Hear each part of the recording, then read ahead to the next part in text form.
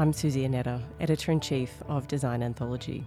And on today's episode of the podcast, I'm talking to luxury hospitality designer Michel-Gathy of Denniston.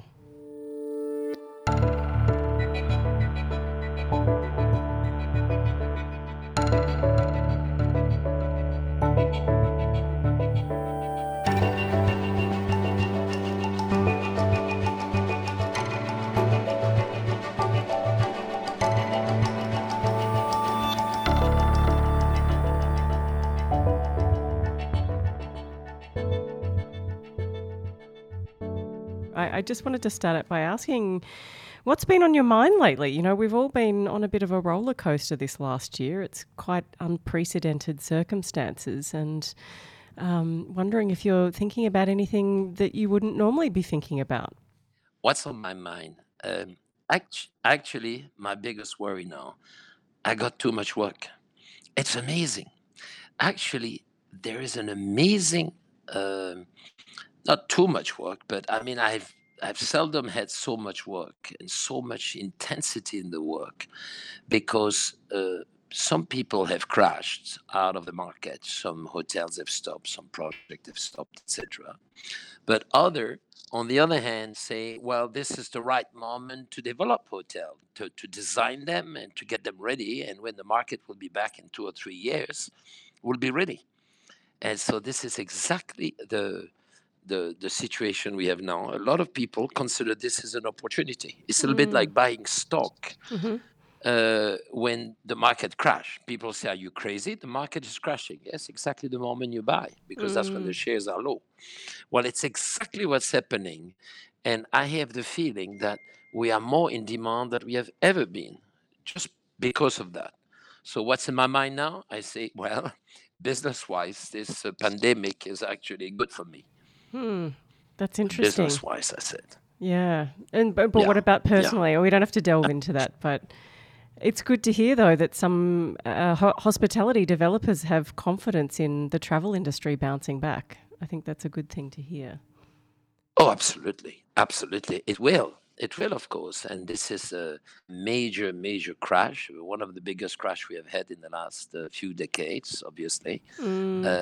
But there's always a silver lining. And I have the feeling that people say, okay, it's going to come back. Now it's cheap. Now we can get contractors easily. They are out of work, so their rates going to be cheaper, etc., etc. So let's move it now, and it will be ready in 2 or 3 years. And that's what's happening. So we have a lot of demands, a lot of demands. That's incredible. So you're busy, but your team has been, I imagine, like most of us around the world, either entirely or partially working remotely. How has that transition been for you and the team to be not always working together? Has it been quite smooth? It has been smooth because in our business, most of the exchanges are made by computers. Production of design, production of detailings, reports, specifications, etc. I'm made on a computer. So obviously, the production has been easier. But what has been more difficult is the creations. That's my responsibility in the company. And I must say, I have personally suffered a little bit of the fact that I miss the contact with clients. When you explain a design, it's not so easy. You explain through gesture, through body language, through emotions, etc. It is very difficult to translate through a telephone or a Zoom conference. So the production has been smooth because we are well structured in terms of technology between our offices, and therefore production has not been a problem. But the design process, the what I call concept and preliminary design, which basically entails designing the looks, searching, etc. It's a bit more complicated because we are more isolated. Normally, when you develop the design, you develop in a group. You sit next to each other and two or three people, and we brainstorm each other, etc. But in this case, when you are home and the other person is home and the other person is home, obviously the brainstorming sessions are a bit more sterile. Mm. So that has been the difficult part of the project. It's exactly same thing. The design process. I repeat the word design. Design for me means the research of aesthetics, the planning, etc. Basically require creativity. Okay, that, in my opinion, is a little bit challenged in this stay home situation. Production is not. Now, the client's contact is the same. When you have to call a client to explain, like, for example, the other day we had an explanation of a project. It was a project in Korea. Well, we have 2.5 hours on the phone. Mm. And the client is on the phone. The owners are on the phone. The local architect is on the phone. Everybody's on the phone and on a Zoom, and we see each other. But every time you have to explain something, it's a little bit more complicated because can you Mm. please share the screen with me? Can you please share it back to me, etc., etc. So all this process a little bit more complicated. So, in summary, the challenge has been the explanation and the development of the creative part of the business, but it has been easier. It has been easy in terms of production. Mm. And I think you probably had, I would say, one of the most, if not the most grueling travel schedules that I've ever heard of, particularly in our industry anyway. A schedule that I think most people would look at and just be exhausted just, glancing at it. But I'm curious to know how you're feeling at the moment, with replacing the travel with the Zoom calls. Has it been easier? Do you feel that it's less exhausting, or do you feel like it's more Uh, exhausting? I think it is more exhausting. Mm. I know people. I can tell you what, I've been traveling for 40 years. It's not new. So for me, traveling is it's you refocus differently. Your mind goes somewhere else. It gives you a little bit of freedom. You have the feeling that you can breathe between a meeting and a presentation and a meeting in the office and going home, etc., etc. You have breathing space. Mm. uh, in the last 6 months, I've had no breathing space, zero. And then the client feel that they can call you at midnight, okay? Because it's on the phone anyway. Whereas nobody will fix a meeting in his office in New York at midnight. They'll fix it up at 4 o'clock. So you go there at 4 o'clock. You have the meeting until 6:30, and then you go out for dinner with the clients, and you're back in your own territory by yourself at 10 o'clock, or you choose to have dinner with your friends, or you meet somebody, etc. But you're free to organize yourself. But when with these Zoom calls, it's just some time. The other last week I had 8 hours and 40 minutes without stop, Mm. you know, exhausted. I came home. I got in my car, called my wife, say, I'm on the way back. I say, but please, I can't talk to you now. I am exhausted. I'll see you at home. And it was 5 different projects, but one took 2 hours, the other one an hour and a half, and one is in Saudi, the other one is in America, the third one was in Japan, etc., etc. So it just didn't stop, and it's exhausting because you're fighting with yourself, trying to explain in front of a TV screen, etc. Very Mm. difficult, Mm. very difficult, and no breathing time. It's office, home, office, home. No breathing time, so you can't relax 5 minutes. And when you are home, I have an office at home, so I design at home. I receive calls at home. So it put pressure. Mm. I don't think you're alone in that situation, sadly. Um, No, of course. yeah, I think every day is just starting to feel the same. We were Yeah, talking about that in our team just today, actually. yeah, Um, absolutely. So it sounds like you've had no additional free time like some people have, and you haven't been able to maybe indulge in any guilty pleasures. Is that fair to say, or have you been able you, to you, carve out a little bit of time? no, you're absolutely dreaming. No time. Oh. Absolutely. And it's quite amazing because when I go to my bedroom at night, I actually pass in front of my office. And I always have a drawing on the table. Always, always, always. So I say, oh God, maybe I should look at that. I'll take 5 minutes. So I tell my wife, just hold 5 minutes. I just have to look for that 5 minutes. An hour and a half later, hello, you told me 5 minutes. Oh God, sorry. Yeah, man. Oh, yes. Now, it is stressful. So no, I didn't get to enjoy my so-called freedom. I was extremely busy. And then you can't plan freedom because you can't have meeting more than 6 people. So you can't go party, you can't have a dinner with 20 people, you can't organize, you can't. I mean, it's very difficult. So you meet your family, you meet your children, of course, etc. But it's not like you go in holiday for 3 weeks on the beach. I know we do that in Europe, but Mm, that's why you have so many cases of COVID-19. mm, Whereas if you look in Asia, it's much less, much, much, much less, because people are much more disciplined. yeah. They respect. They know that you should wear a mask, and anybody who say, "Oh, it's my right not to wear," is somebody who is suicidal. Yeah. Okay, you have to wear a mask. The people who say that, they just make me mad, and Yeah. I just say because you're selfish. If Mm, you want to choose to die because you want to die, that's your right. But why somebody else? Okay, and how do you know if you have COVID-19 or not? Nobody mm, knows. You mm, you might have it, but you don't know yet for another 2 or 3 weeks. You might have got it from a from a public space. You might have got it in a lift. You don't know. I And so know. I think by pure civical and social behavior, social I don't know, uh, self-respect. You should not only respect yourself, but respect the guy in front of you. And even in my office, I wear a mask. Now I'm talking to you now because of the microphone. I don't, but Mm, the rest of the day, I'm in my office.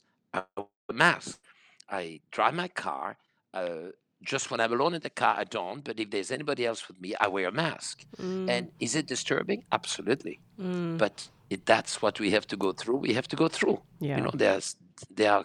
My wife used the right word. She said this is a case of force majeure, and I think she's absolutely right. This is force majeure. It's a Mm, war. Okay, we have to behave accordingly. I agree. I couldn't agree more. I think obviously maybe our perspectives are different because we live in Asia and we see how things have been responded to and dealt with here. And you're right, it's been so Yeah, much more effective. So yeah, I couldn't agree more. yeah, Um, incredible. and Yeah, I mean, you have an incredible job working on the projects that you do, but there's a part of me that thinks at the moment that must be a little bit of torment looking at all of these amazing hotels that you can't actually visit at the moment. Where are you thinking about, or a where are you bit. daydreaming about going to when you're able to? Is there somewhere on the top of your bucket list, or is it too hard to pinpoint one place? Yes. I am absolutely frustrated not to be able to visit the hotels we are just finalizing. We opened the Four Seasons Tokyo last week, Mm. and I was not able to be at the opening. We Oh. opened the Four Seasons of Bangkok in a month, Mm-hmm. on the 1st of November, and I can't go to the opening. We're opening the one and only in Montenegro by the end of the year. Can't go to the opening. I mean, for me, this is very frustrating. And Mm. we had a very important moment in the one and only of Dubai last week when we lifted the main suspended cross between two buildings, which was an amazing feast of engineering. And I Mm. wanted to go, but couldn't go. So it's Mm. frustrating. It's not just for holiday that is frustrating, but for visiting the project we do. Mm. And it's, when it's a little bit like a pregnant lady who doesn't know anything how the kids are coming up. She Mm. she goes to the doctor and she say, "Is my baby breathing well? Is he growing normally?" But imagine for 9 months, you Mm. don't go to the doctor and you're pregnant. Do you imagine that?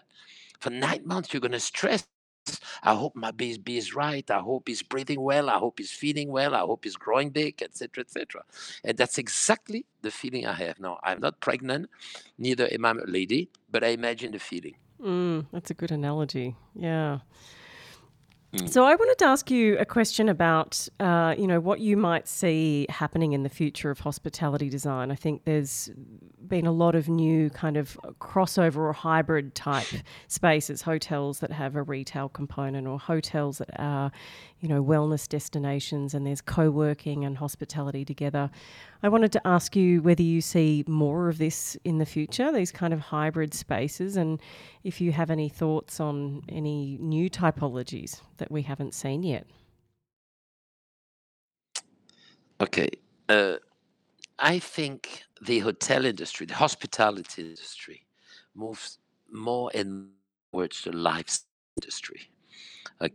And what we consider lifestyle varies according to all of us, but lifestyle is a mixture of obviously accommodations, food and beverage, retail, sports, activities, etc., etc. So whatever can be put together in under the same roof can work.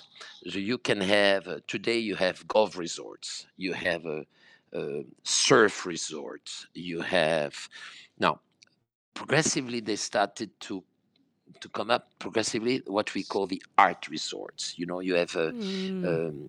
people who have art collection. They start displaying the art. They start to integrate art in the landscape. They have some classes about art. They have workshop in the hotels, etc. So I think that's one of that typology which might be coming up. Mm.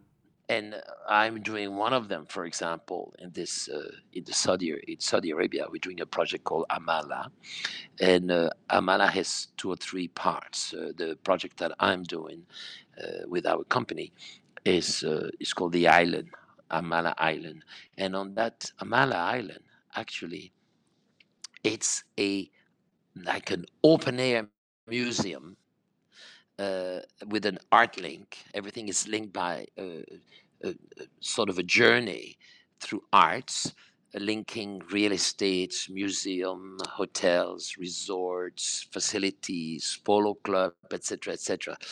And the whole thing is basically built up around a skeleton, which is an art link. And I think that's one of the things. But the whole idea of His Royal Highness was not to have a resort, but to have a art sort of an art museum, an open art museum in which you can live, you can enjoy. You'll have retails in it, you'll have facilities, you have sports, you have restaurants, you have three-star Michelin restaurants, etc. So it's a very, very rich amalgamation of assets, which makes it extremely interesting. And I think more and more because I've been asked to do several projects in a similar nature, not as art based as this one, but where they are.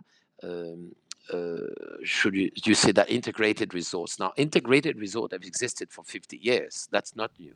Mm. Okay, but what has changed is that they are much more focused now on the various elements and assets integrated in these resorts. Before they were just hotel, landscape, tennis courts, and a dive center and a golf course. Mm. Today, that is almost like it's a given. This is a given. You must have these tennis courts. You must have the golf course. You must. It's a given. Mm. Now it starts adding up to art, add up wellness, add all sort of others, marinas, yachting, etc., etc. So this, I think, is the future of the hospitality. Just a hotel where you just sleep is becoming a little bit sterile now. You need Mm. more because people expect more. And that notion of I go to a place and I do nothing is not so common anymore. Not so common. Some remain, the top luxury ones could remain sometime but yet they'll offer you facilities of yachting, or they'll offer you facilities of fantastic wellness or fantastic spas or whatever. But I believe that mixed, integrated lifestyle assets will be the future of hotels. That's really interesting.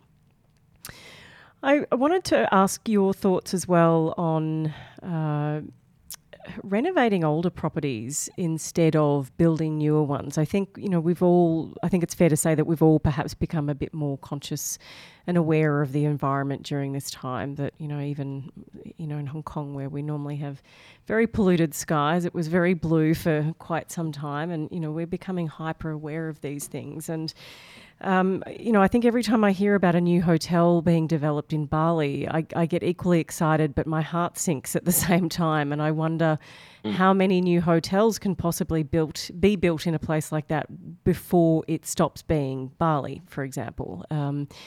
If the natural environment will just cease to exist after a while. And I wanted to, find out what your thoughts were on that, about redeveloping existing sites and assets as opposed to just building and building and building. Yeah, I must say, development of hotels have become a little bit out of control in the last 10 years. And especially um, anybody who had a little bit of money wanted to develop a hotel, because a hotel is a very good asset. It gives you cash flow and it gives you a collateral for any loans. It's a very good asset to have. So people like that. But then they dilutes because they just look at return on investment. They ignore environment. They ignore traffic consequences. They ignore the mess. Because nobody understands, but a hotel is not just a place where you stay. You have all the providers. You have the delivery. You have the laundry. The laundry takes a lot of water. You have soap discharge, toilet discharge, sewer issues. And so there are consequences that when you're a guest, you don't really realize. Hmm. Okay, so it is true that all these developed properties in Bali or Phuket, etc., have put a major strain on natural surface water drainage. For example, you have to cut and fill hills and sceneries that so it destabilize forest habitat, it destabilize the lives, the bird's life, destabilize animal life. I mean, it really has consequences. So I am totally in favor of developing a hotel, because I don't believe that developing hotel is necessarily negative. Developing hotel can also be positive if it's properly done. So my answer to your question is, if a hotel or a facility is done in a very sensitive environmental manner, within rules and regulations, within the proper mechanical, electrical treatment, environmental considerations, etc., I don't think a hotel is negative. But the problem, most of them are basically developed at random, developed in a chaotic manners, and that's what is destructive. So the destruction is not due to the quantity, but due, in my opinion, to the fact that many hotels are built properly with regards to environment matters. That's one thing. Second thing, obviously, a lot of hotels they become old. They can be renovated, and it's easier for a developer because he can get loans easier on an existing property, because that property has already a return on investment, so it's easy to get loans. You can redevelop progressively. You can upgrade progressively, etc., etc. So the fact to take an old existing property has a lot of advantages also. Also, because you have what you call grandfathered facilities, it doesn't require years and years of negotiation with the authority to get permits, etc. It's grandfathered, so it has it has a commercial advantage to take over a property and redevelop it. But new development, in my opinion, if they are properly put together, don't put so much strains on environment. Not so much. You know, there are so many laws and regulations today, but obviously you also have a larger numbers of people. You now have 7.7 billion people on Earth. Okay, when we were young, there was only 6 billion. Okay, I mean I don't know how old you are, but when I was young, maybe there was 5 billion people. So obviously we have more people traveling. Airlines have developed. Mm, People go to is easier. The average income of people around the world has increased, so people have more money to spend, more money to go to hotels. So obviously you need facilities for this. mm. Yeah, that's an interesting observation.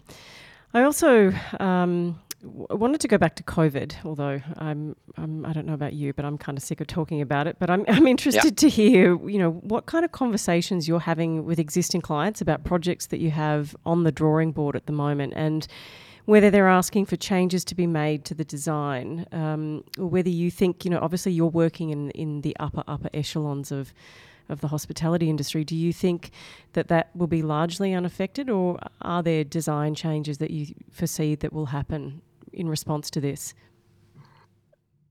There are design changes, but they are not fundamental. You remember, I don't know if it's with you that I discussed that, but I have already raised this issue.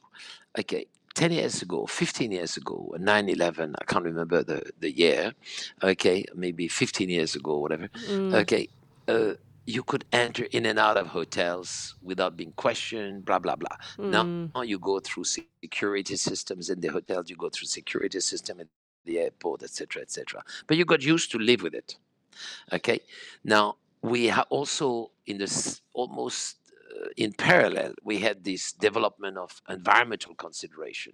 So again, we have come up. We have got used to it. How we have to recycle water, how you have to create an energy-based technologies, etc., etc., etc. This has become part of our daily language or daily surroundings as a professional. Now, it's going to be the same with health. Okay, all these elements. So one was security, then the other one is environment. The third one is going to be health. Okay, I think that any crisis, even in our personal life, any crisis teaches a lot of lessons. Okay, and we are going to be probably more respectful of our neighbor. We're not going to talk to each other so close. We're not necessarily going to be so promiscuous. Restaurants are going to be probably more spacey. Buffets probably going to disappear. Lift are going to be maybe smaller lift, but faster lift and more numerous. So you're gonna, I mean, not you. The market is progressively the industrials, the industrialists, etc., are going to develop new product, which are going to be more resilient to virus, blah blah blah, easier to clean, easier to sanitize, auto sanitizing. We're going to use more and more sensor-based controls instead of pushing on the TV control. You can have a sensor-based control. You can have a three-dimension television, how do you call this, virtual reality televisions, etc. So many of these elements are entering into our daily life, and you don't realize it, but you get used to it. And I think that COVID-19 consequences are going to be the same. All these things are progressively be part of your life. You're never going to question it, uh, but you're going to have it. Like think about your handphone. Before you had to go to a telephone booth to make a phone call. If you were traveling you're at the airport, you have to call your family, you go to a telephone booth, and you put some coin and you take your telephone. That phone has been handled by 500 people before you the same day. mm, Okay.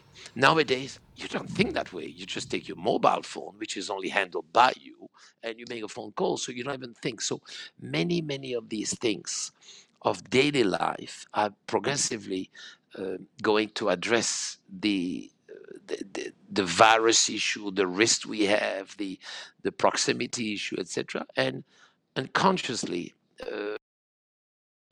you're going to have a cleaner life, and they will be integrated in hotels without having to really change the project. I mean, of course, there'll be changes. As I said to you, probably the buffet will disappear in restaurants. Mm. Hygiene in kitchen are going to be increased. I was in a hotel a few days ago in Malacca. There is the reception desk now has a screen in front. Well, that's it. But these are little things.